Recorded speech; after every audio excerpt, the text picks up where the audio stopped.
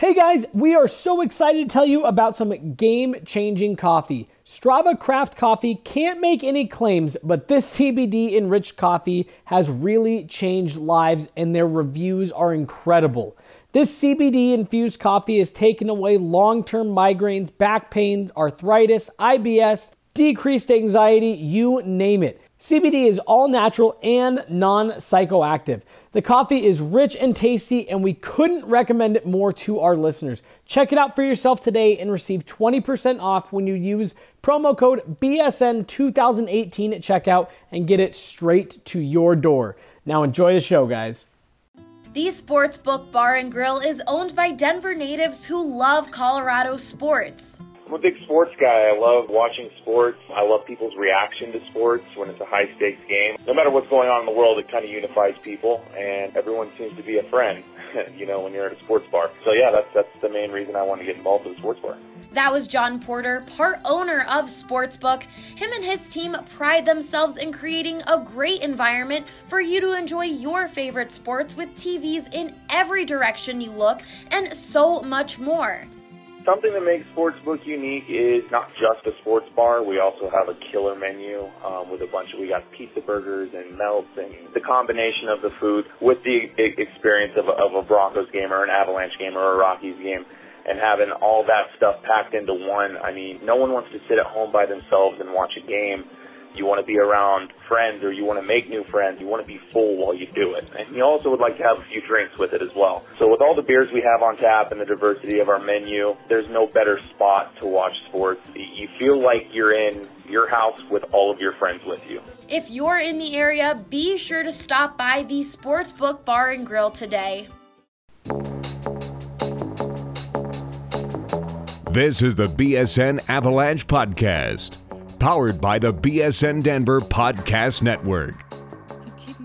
For the Colorado Avalanche, that's Matt Duchene. Right now, news is breaking that he has been involved in a trade that has been completed, and it looks like they have pulled him off the ice here after just playing a couple of minutes to start this hockey game. The best Avalanche coverage in Denver.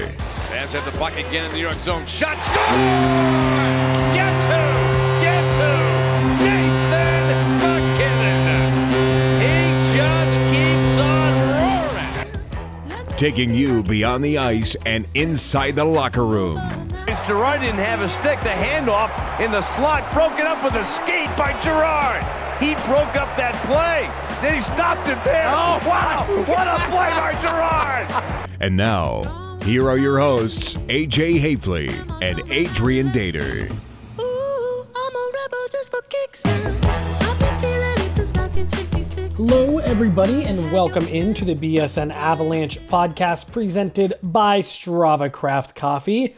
We have another special episode for you today as Adrian Dater this time sits down with longtime Avs play-by-play and current St. Louis Blues play-by-play, John Kelly, famous for the thank you calls. You all know him. You all love him. Let's go ahead and dive on into the show. Adrian Dater and John Kelly. Special podcast here today for you folks. Got a special guest on the line. We're going to talk about his current team, but we're going to spend a lot of time also on the former team that my guest was affiliated with for so many years, so many very good years. This will make for fun conversation as always, good memories. My guest today, John Kelly, the former Avalanche television play-by-play man, now with the St. Louis Blues, as he's been for several years now. Fox Sports Midwest. John Kelly, though, came in with the Avalanche from day one here in this organization and called all their glory days. I still got them all on VHS. John, thank you for joining me on the podcast. How are you doing? I'm doing great, Adrian. I'm just in Nashville tonight. The Blues have an off day. Although it's been a busy 24 hours, they had to make a coaching change and just enjoying Nashville before we play the Preds tomorrow night. Yeah. For those who didn't hear it today, Blues made a coaching change. Mike Yeo is out. Craig Berube, the interim coach, they're calling it. First of all, John, I know when coaching changes happen, everybody's, you kind of know when it's coming. You always hope it doesn't happen. But things are getting tight, and the records are the way they are, and things are getting slippery. And often it happens. I guess my first question would be like, and I know you're not the color analyst of the team, you're not the analyst of the team, but I guess were you surprised that this decision came down, especially today? Well, not really. The Blues have been very inconsistent this year, Adrian. They've had some very good games, some good periods. Prior to their recent slide, they've lost 4 of their last 5. They had won 4 of 5, so they were playing better. But of late, they've been shut out 3 of their last 4 games. And, just not showing – it's not just the fact that they're losing, but the way they've lost of late. Losing in Chicago 1-0 against a team that had lost 8 in a row, losing last night at home to the Kings, and knowing that the Kings are record-wise, were the worst team in the league, and you get shut out in both games. So, just not enough enthusiasm and drive and will and fight. And, Mike Yeo was asked a few weeks ago after a bad loss if he's worried about his coaching, job. And he basically said, yeah, everybody should be worried. So, he's a smart guy. And I think we all knew that when you're a team that goes out and makes some big deals in the summer and signs some key free agents and spends a lot of money, you certainly expect more than a record right now that's 2 games under 500. And, right now they're certainly out of the playoffs as we sit. Certainly, it's very early, but, they expected a lot more. And as you know, Adrian, I think the biggest thing now with coaches, and I think we've seen 4 coaches fired now in the first 20 games, is that it's so hard to make trades nowadays. I mean, in the old days, you would have made a trade or 2, maybe a blockbuster to shake the team up. Well, nowadays, you don't really have that option because trades are just so hard to make. So am I surprised? I'm not shocked. We were hoping that Mike could get it turned around. He really is a good man and a good coach, but unfortunately, that's the reality of the business. And as I said, we've now seen it with 4 different teams. Yeah, after not having a single coach fired during the last regular season, which was the first time since the original 6 days that had happened. Not one coach fired in the regular season last year. Now we've had 4. We had another one today as well. Todd McClellan out in Edmonton. Ken Hitchcock. I think these guys had more farewell tours now than the Who and Kiss combined. He keeps saying he's quit, I'm done, and like Al Pacino and Godfather 3, they keep dragging him back in. That's another situation. I know you have experience with Hitch in St. Louis. Well, let me ask you first. What do you think Hitch? Did you surprised that Hitch couldn't stay away for long? No, I'm not surprised at all, Adrian. I love Hitch. He's a great guy. He's a reporter's dream. I mean, he'll fill your notebook or your tape recorder. Yeah. I know that, a couple of years ago when the Blues brought in Mike Yeo as the coach in waiting, which was a rather unique way to do things. Yeah, it was different. Hitch said at the time, he said in the spring when they announced it, he goes, yeah, it's going to be my last year. But then in the fall when we played Edmonton, he was talking to the reporters from Edmonton saying how, he might want to continue down the road. So right away I knew this guy ain't quitting. And he's the kind of guy, Adrian, that he will coach or be in the game of hockey until he physically is not capable. Because he's one of those guys, he reminds me of Scotty Bowman. It's 24/7 hockey. He doesn't have a whole lot else to really occupy his time. So that's not a shock at all to me that he's back coaching the Edmonton Oilers. Yeah, and especially when it's a unique team in a way for him, and that's where he's from. He grew up, in that area and coached junior hockey there for years, midget hockey. His legendary stories are hits driving the back roads of, up in Alberta for days on end, scouting and coaching little, teams out there, and then he coached in Moose Jaw. So he's in a sense going home. Now he gets to coach Connor McDavid. He's got a great track record turning teams around. I mean, if anybody can do it, he can. And the Oilers got plenty to work with. So, but getting back to the Blues, when they made their off-season moves, I thought, that's a lot of change. It's going to take some time. It may take longer though than Mike Yeo gets. I keep calling him Yeo. Mike Yeo gets to get it together. On the ice, though, you say that the team's having trouble scoring, which I think we would have all been surprised by that. I mean, I think people think that the Blues, if their big weakness would go into the season, was, the defense is getting a little older, maybe a little thinner, and the goaltender is had some question marks, but really, I guess you say the offense has been the problem. Well, it has been lately, Adrian, but it's sort of been a tale of 2 years for the Blues. Early on, they were very porous defensively and were giving up a lot of goals. At the same time, they were scoring a lot of goals. Prior to this recent drought, they had scored 4 goals or more in 7 of 8 games. At one time, they were the third highest scoring team in the league. They certainly aren't that anymore, because they've been shut out 3 times in 4 games. But lately, they haven't scored, and now they're playing really good defense. So it's sort of like they haven't put it all together. And to compound that, I really think the team has lost some confidence and some enthusiasm. As I said earlier, they haven't been very enthusiastic in a couple of their losses. So it's sort of snowballed because they haven't put it together on a lot of nights. And as we know, Adrian, in this business, when you lose, whether you're a player or a coach or a fan or a broadcaster, it's negative and it snowballs. And that's, I think, what's happened right now. And the good thing that, I see from what they've done is that there's still lots of time. And, Doug Armstrong felt he couldn't wait any longer because this division, as you know, is so good. So, I mean, if the Blues are already in a tough spot, being out as far, I think they're 7 points out of a playoff spot. So, if you get more than a dozen out by Christmas, you're in big time trouble. So they really couldn't wait much longer, and they had to do it now. Yeah, well, Craig Berube, who, had a pretty good record in Philly. I was kind of surprised when he was let go.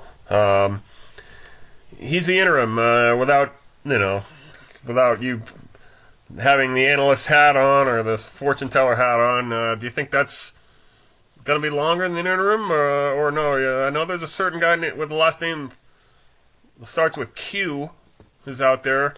Do you think Craig Berube can last, or I don't know what Doug Armstrong said since the firing, but has he given any indication how long this might last, the interim tag? No, they haven't given any kind of time frame, Adrian.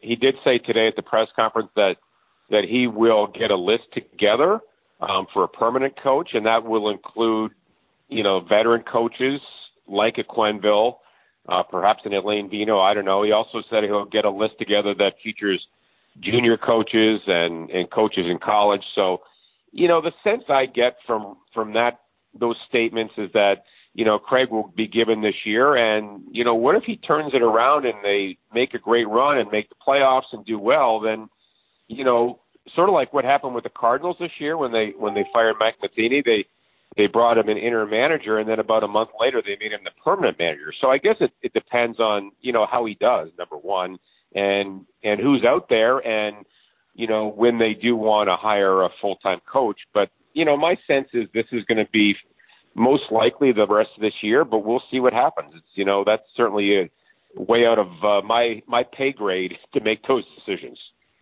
Yeah, no, I know. That's certainly true. It doesn't seem on the surface that Q would.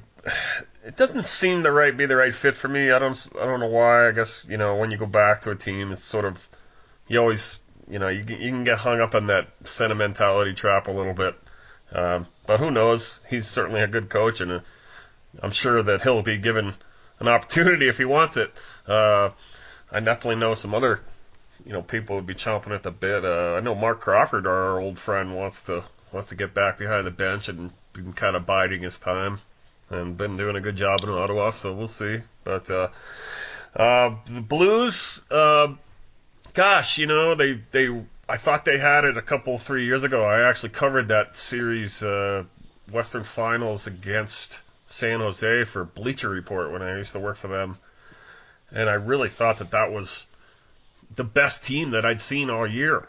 It just didn't happen again at the end. They let, San Jose kind of came back, won that big game in St. Louis. I think it was Game 5. Do you think that series kind of started a sort of a downward spiral a little bit when they did not win that cup? That's been kind of hard to overcome in a way. That sort of started a little bit of an effect with certain players leaving and et cetera, or not. I mean, I feel like that window was there for them, and it didn't happen. I'm not saying the window's shut or anything right now. You never know. But do you think that was a really tough thing for that franchise to overcome at that time? Well, I think that, a big reason they lost that series, Adrian, and not to take anything away from San Jose, is the Blues in the first round had a 3-run lead against Chicago, let it slip away, had to go 7, and then they led 3-2 against Dallas and lost Game 6 at home before winning big in Game 7 in Dallas. So they had to go 2 series in a row, Game 7, when they really should have taken care of both series a lot earlier. And I think in hindsight, having to go deep against San Jose, it hurt them. So having said that, I think what happened after that series is that Doug Armstrong, he felt he wanted a change of a philosophical difference in terms of the way they played. They were a big, heavy team. They had the likes of David Backes and Troy Brouwer. Both of those players were free agents, and they did not re-sign either player. The next year they traded Shattenkirk. So they tried to go, younger and faster and more skill, and they're still in that process. So, so did that loss change things? Yeah, it changed their philosophy, I think, on how they felt long-term they needed to go and needed to win.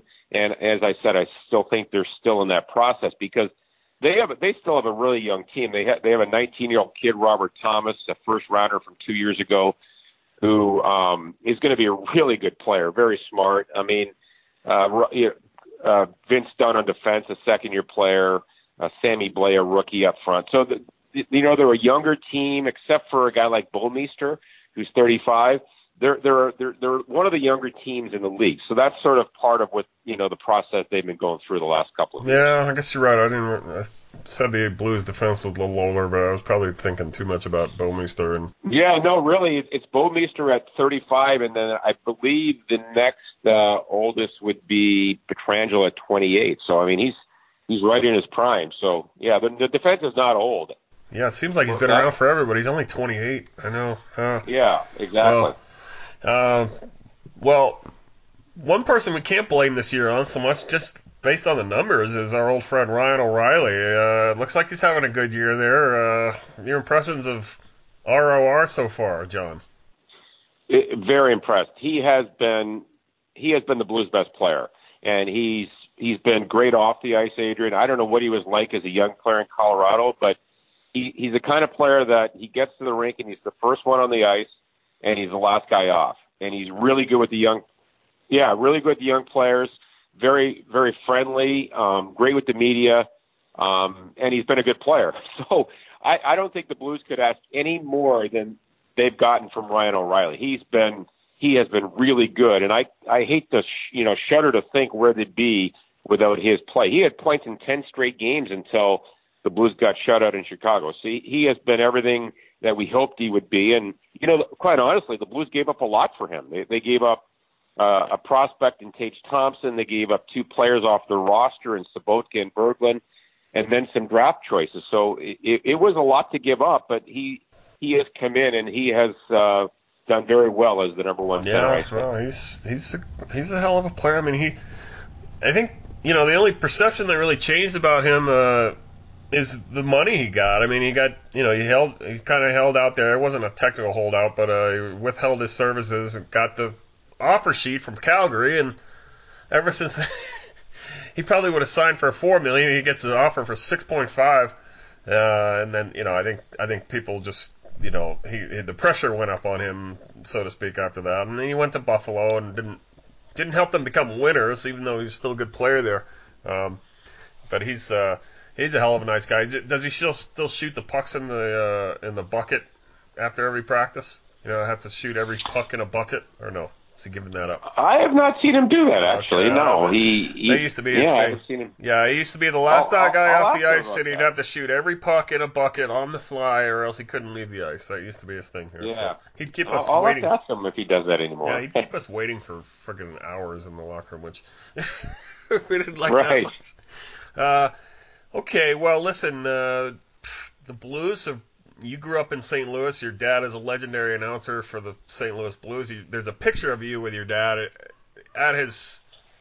in the press box as a little kid, walking right in the Blues. I keep, honestly, John, I keep forgetting the name of the arena they call in St. Louis. It's been the St. Louis Arena, Adrian. Not that hard to remember. I mean, it's been like 100 names, right? I just can't keep up. No, yeah, right. I just call it the Blues Barn. I'm just going to call it the Blues Barn from now on. Well, no, the new one has had a bunch of names. The old one was the St. Louis Arena, and for a while the Checkerdome, but it was the arena. I remember the Checkerdome, of course, but no, right. Yeah, right. Well, in the current incarnation of the Blues Arena, I remember it was first called the Savas Center when I started covering the league. It was called the Savas Center. No, but that's the current arena. You're mixing. Oh no, the Kiel Center. I meant the Kiel Center. I'm sorry, the Kiel Center. It's the Savas Center now, right? No, it's now Enterprise. You're about 4 names behind. I told you, John. I don't know the damn name. I can't remember all these names. I can't keep a name arena in this. Never mind. Yeah, it used to be the Kiel Center when I came in. Then then it was Scotiabank, right? Then it was Savas. No. It was. It's Enterprise Center now. How's that? I just got into it. Yeah, I just totally got into a hole I can't get out of, did I? All right. Yeah. Enterprise it's Center. Okay, Adrian. You have a lot on your mind. I know. A lot of Kiss songs I got to memorize and stuff like that. All right. So, but you grew up in St. Louis. Your dad's a legendary announcer. The famous Bobby Orr scores and the Boston Bruins win. That is your father who made that call. The famous Bobby Orr leaping through the air call. And that made you very happy, didn't it, Adrian? As a Bruins fan. I was barely knee-high to a grasshopper, but I do remember it vaguely. And yes, it did make me happy. Right. The old Boston Bruins. Still, though, how much further appreciation do you get every day that you do your job as to what your life has been like? I mean, sounds like a dream life in a way. You grew up in press boxes with your dad. You go on to a career in the same thing. I mean, honestly, John, has it been as easy as it looks, or or not? I mean, you just have had this great hockey life. Are you ever going to put it down in a book someday or anything like that? Yeah, I don't know. I've been so lucky, Adrian, as you said.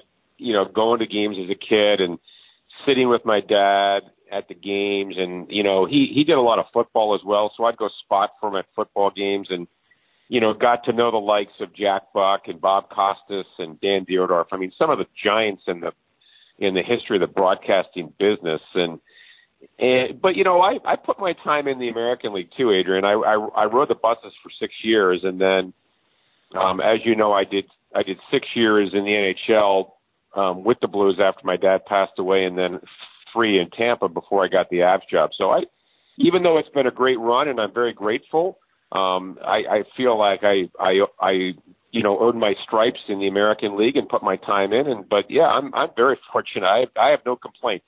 I think I've done everything that a young announcer would want to do.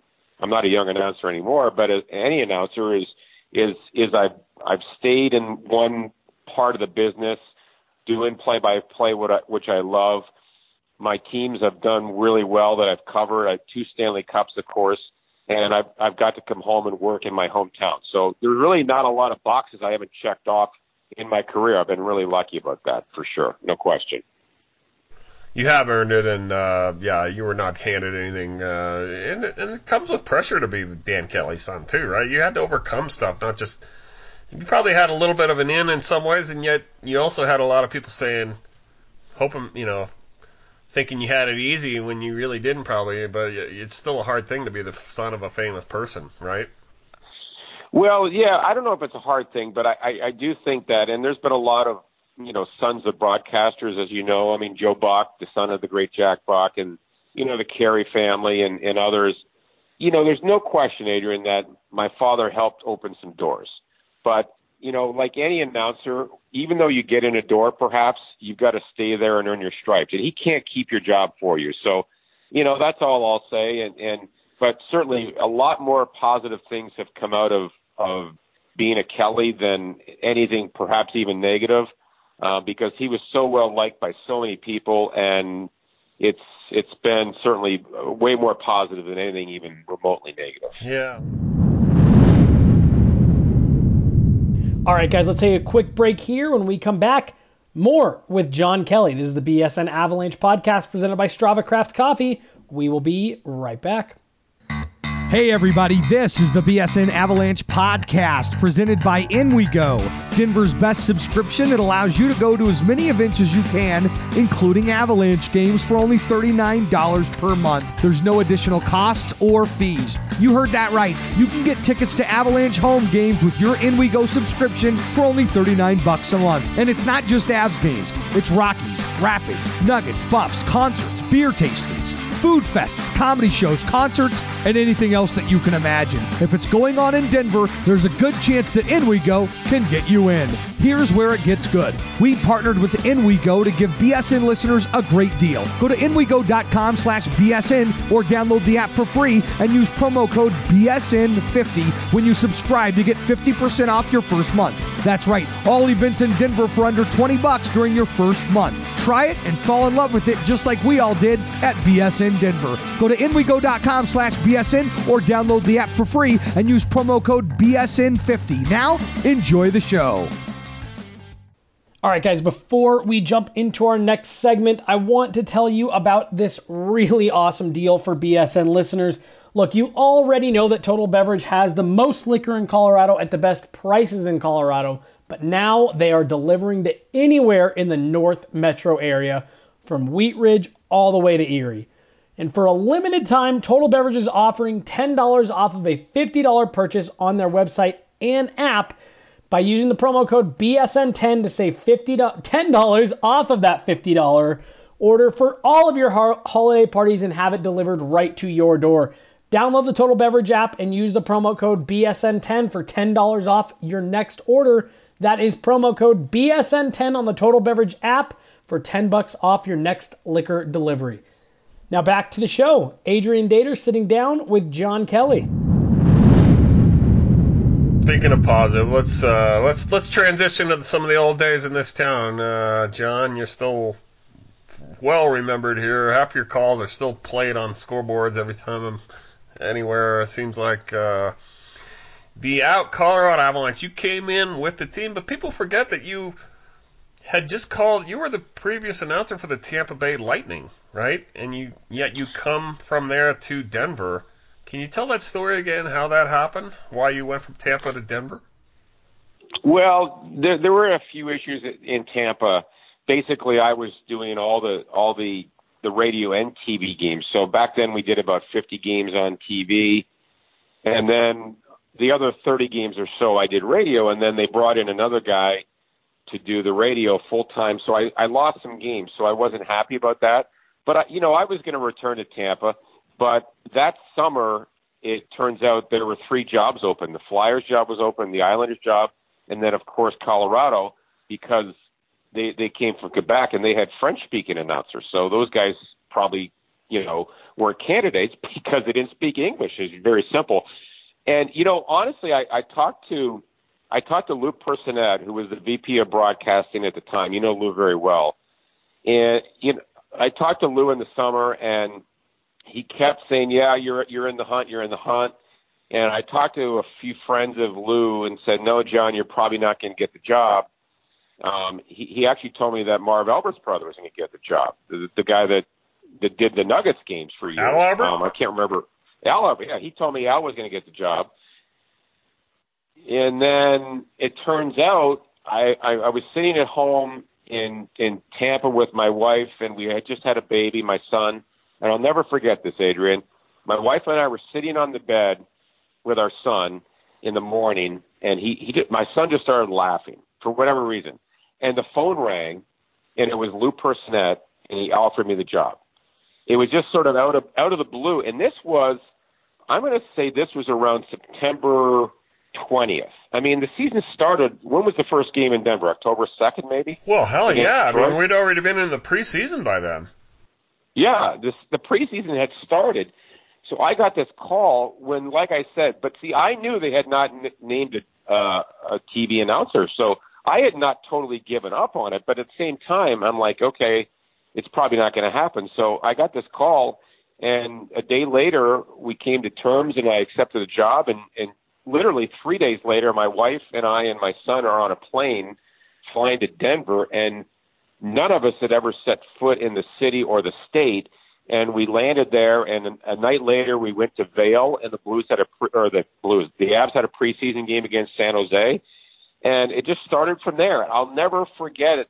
Getting there, and then the season started, and the team was great, and we won the cup, and it was just sort of a dream come true that season, not just for me but for everybody. It just sort of came out of nowhere, and it was just unbelievable. And we had 9 great years there. My wife and I loved it there. We want to retire in Colorado someday. We love it, the mountains, and we really enjoy it. My brother-in-law still lives in Castle Rock, so we go back there, maybe once a year to see him. So, like I said, it just sort of came out of nowhere at the end, and it just turned into something so fantastic for our family. Wow, what a story! I forgot it was. I didn't realize it was that late in the process you got hired. I do remember that game in Vail against San Jose. We were all sitting. Yeah, they scored like 10 goals that night. Yeah, it was like, I think it was 10-2. The Avs beat the Sharks. It was a preseason game, and it was basically like chicken wire as boards. It seemed like I know they had some real glass, but it seemed like it was a very primitive rink in Dobson Arena. I also remember that night. That's the night the OJ verdict came down. So I remember driving back from that game from Vail. I had Rick Sadowski. And a girl from the Rocky Mountain News as well in the car with me. We're all driving back. Angie Reese was her name. And we're all just stunned by the OJ verdict. So that happened too. You hit it right away, or you hit the ground running. You and Peter McNabb were just seemed like a great pairing. So many great calls. Of course, they win the cup the first year. I know you didn't get to call the final 2 rounds. That was when the networks take over, and I know it kind of sucks for you as an announcer, right? I wanted to ask you about that. When the league takes over and the networks take over, and you have to sit and watch those final 2 rounds, and you don't actually get to make the cup call. Is that always?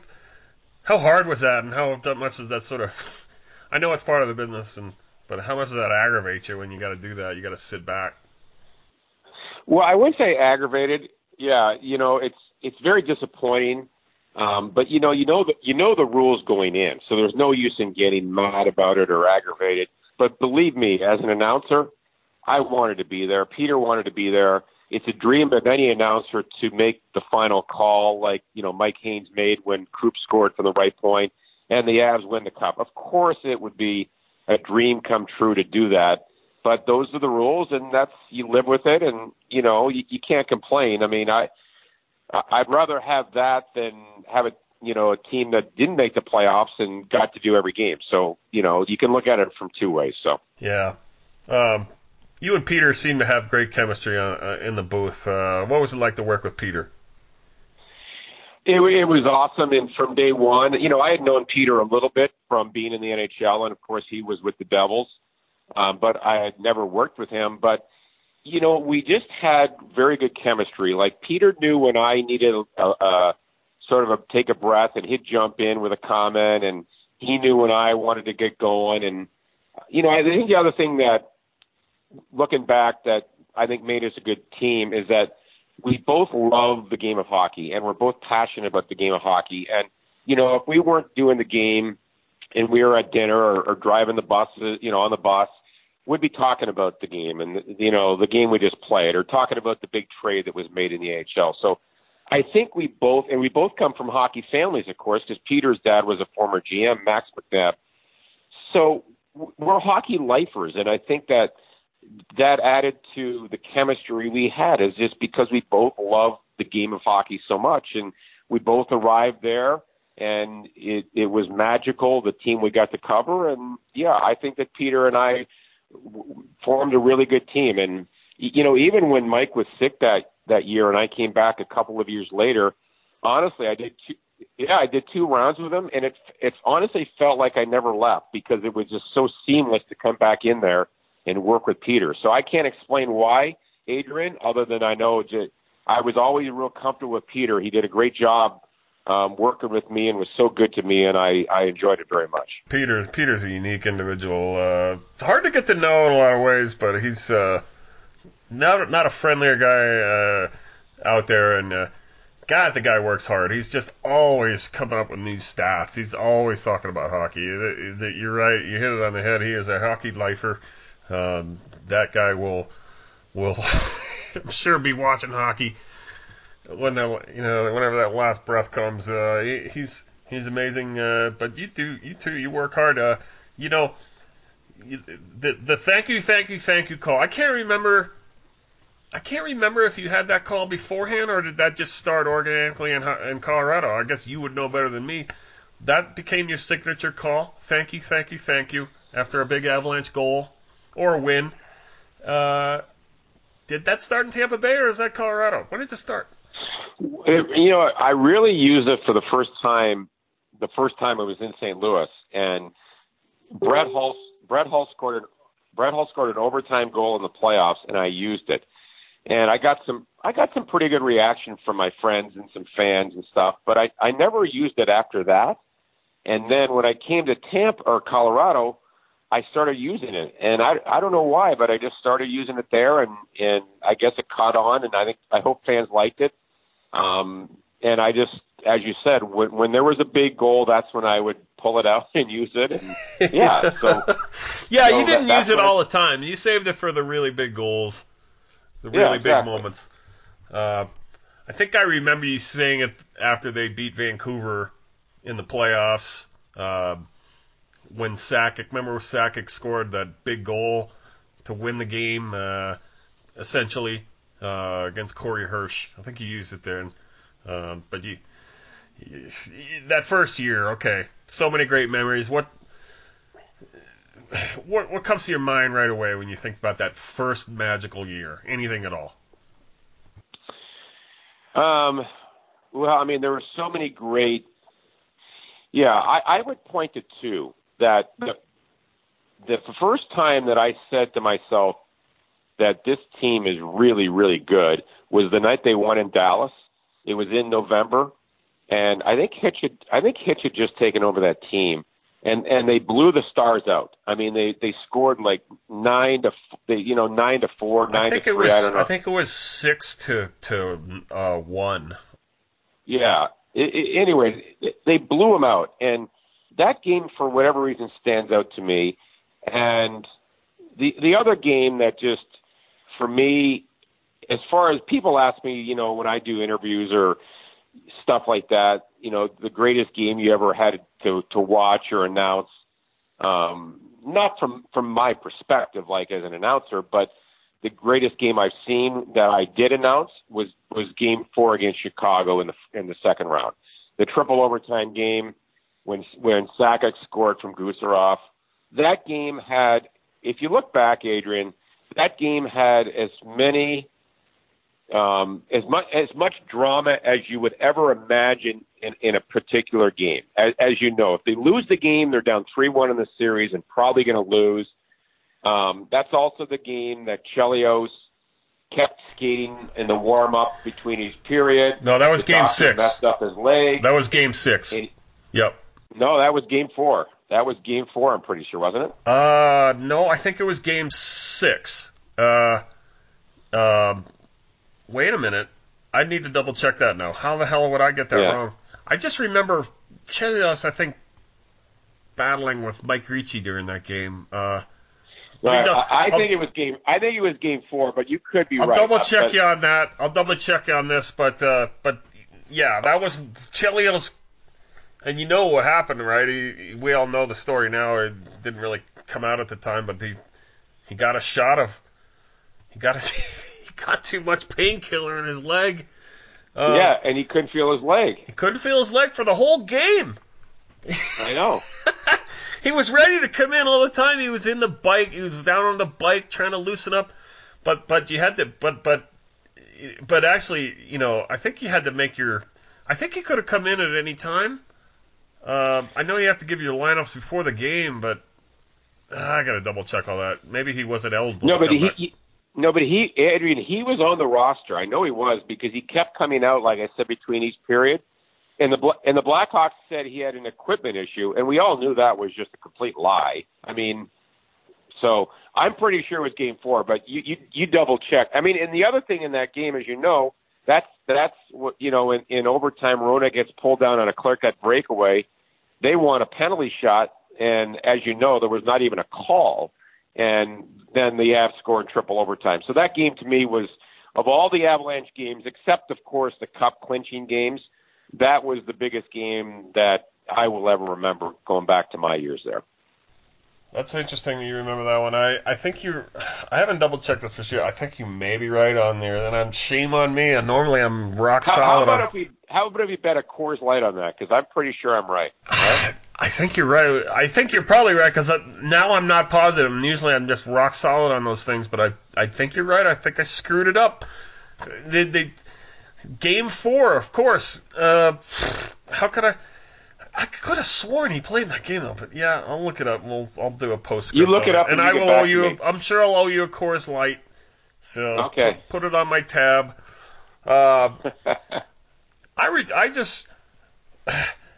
didn't. You know, I was such a babe in the woods covering that team my rookie year.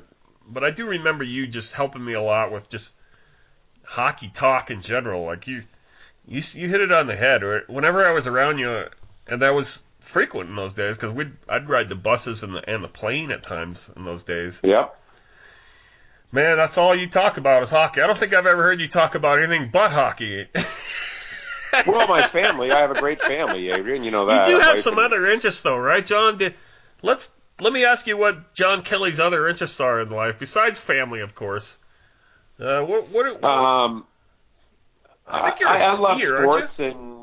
I love sports, and we travel a bit. I like playing no limit hold'em poker now. I've got into that. Oh, really? Stuff like that. You're a poker player. Yeah. Huh. I love poker. Interesting. Yep. Oh, I know what else you used to do. You used to play racquetball with Bob Hartley, right? Yes, I did. Yes, and there's the famous story, of course, as you know, that Bob and I were playing there during one of the playoff series in Detroit, and the manager said we could play, and then we got there, and then some members complained, and they made us leave. They didn't want us playing in their court, so we left. I do remember that. Now our listeners know it too. Forget what playoff series that must have been, but yeah, 90. Well, I'm pretty sure that was the playoff series that the Avs lost the first 2 games at home. It would have been 99, and then they won 4 straight. Yeah, I was just talking to Theo Fleury about that very series. Earlier podcast today, and he said that when they got off the plane, the Northwest Airlines workers from Detroit at the airport all held up brooms for you. Yeah, he's right. I remember that. Didn't work out so well. And for you know guys. What? He was right, Adrian. There was a sweep. It was a sweep by the Avalanche. Yeah, 4 straight. Yeah, they won that. 4 straight. So. Billy Ranford couldn't stop a beach ball after that, and and they dethroned them. The Avs beat them the next year too in 2000. What year did you leave again? 2006 was it? No, earlier. You left for St. Louis what year? After the 03-04 season. Right, 03-04. Yeah. And then there was no season at all. What a hellish year that was for all of us. Yeah, it was the worst year of my life. Oh, I remember so well. Oh, I had to cover bowling that year. That was the low point. Yeah. You've got such a, long track record in the game. Let me ask you, do you still, like, it's such a hard business to crack, but, have you been just thoroughly satisfied being a team play-by-play guy and associated more with a local team, or do you, did you harbor, national ambitions to be the NBC guy at Game of the Week? I mean, I'm assuming the answer is yes, but have you even thought you could still do that maybe? Well, I guess you never quit dreaming, Adrian, in life. I did the playoffs for, at the time it was called Outdoor Life Network, which preceded NBC Sports Network. I did the playoffs for them. I'm not sure the year. It was my first year back in St. Louis, so it would have been 2006. And then when I was in Denver, I did 1 year of network games when Fox had the rights. So I did regional games on Fox. So, and I've applied, I've been lucky in St. Louis. The teams made the playoffs.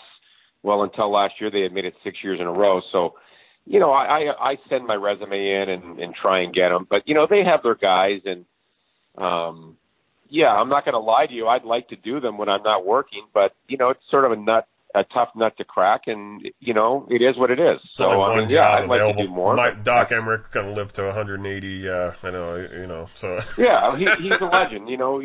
No one's taking Doc Emmerich's job, I'll tell you that. When Doc Emmerich wants to quit, he's quitting, but not so fast. I guarantee you that. Yeah, no, it's true. And you've accomplished so much, though. What a life. I always usually ask broadcasters this, too, and I'm sure you get asked this all the time. Your number one piece of advice for kids who want to be the next John Kelly, what do you tell those kids?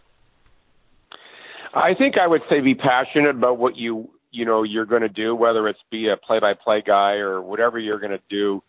You can't just come in and, think, I'm going to work my 35, 40 hours and that's it. This business, Adrian, you've got to be thinking about your team and the game and things like that almost 24/7. So my advice would be, if you really love it, then be passionate about it, and it'll help you a lot. And if you're not, it's going to be a tough road to go, because so many people know so many things about the game. You just have to be 24/7. That's what I would say. Well, good advice. It's true. You do have to love what you do. It's not hard to love calling hockey games, though. I'm sure we all did it when we were kids for free in our microphones, our tape recorders. I'm assuming you did that too. You got a tape somewhere, probably destroyed by now, but maybe you got some old tapes. I'm assuming you did that. You had to hear it from your own dad every night. Were you the kid, though, calling games? Yep.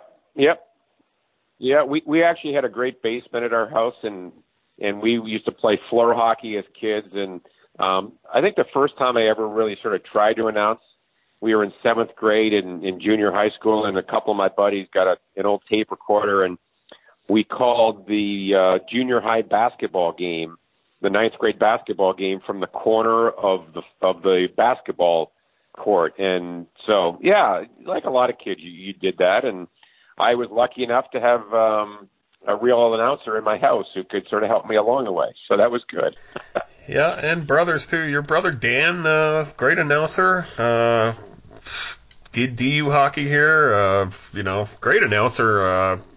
I don't know what Dan's doing at the moment, but I hope it's covering hockey or some play. Well, he's doing. He does the MLS team in Chicago, and then he also does a lot of Big Ten sports. So he does some college hockey and stuff like that. So yeah, he's doing well. Yeah, that's good. Well, how about your own kids? They're gonna follow your young boys. Still got their red hair, right?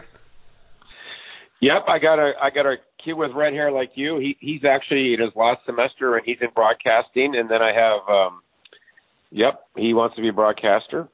And then my youngest daughter is a senior and she's interested as well. So, hopefully the Kelly name will continue here with another generation.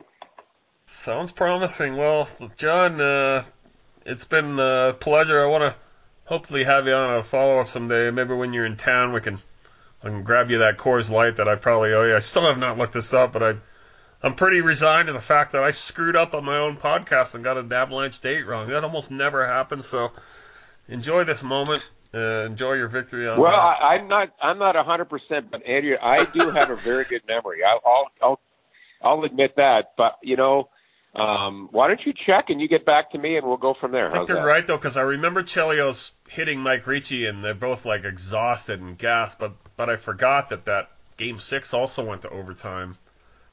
That went to double overtime. Right, and they were just as tired as the other ones, so that's what I'm thinking of. I screwed it up. I got my game wrong.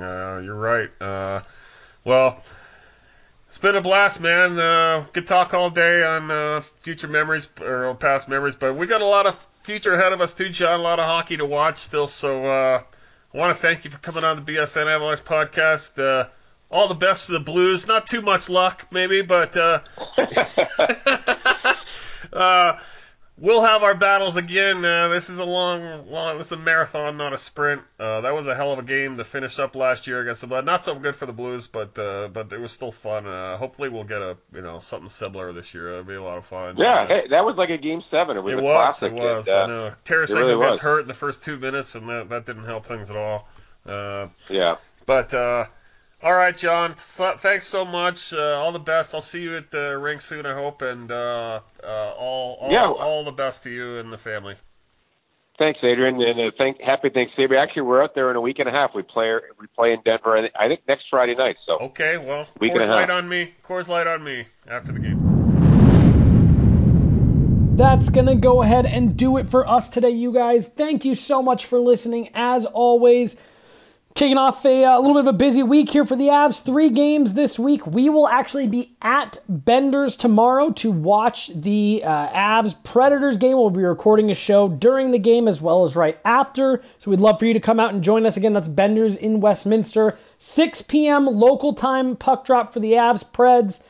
Hope to see you guys all there. For Adrian Dater, big shout out to John Kelly. I have been Jesse Montano. This is the BSN Avalanche podcast presented by Strava Craft Coffee. Thank you guys all so much for listening.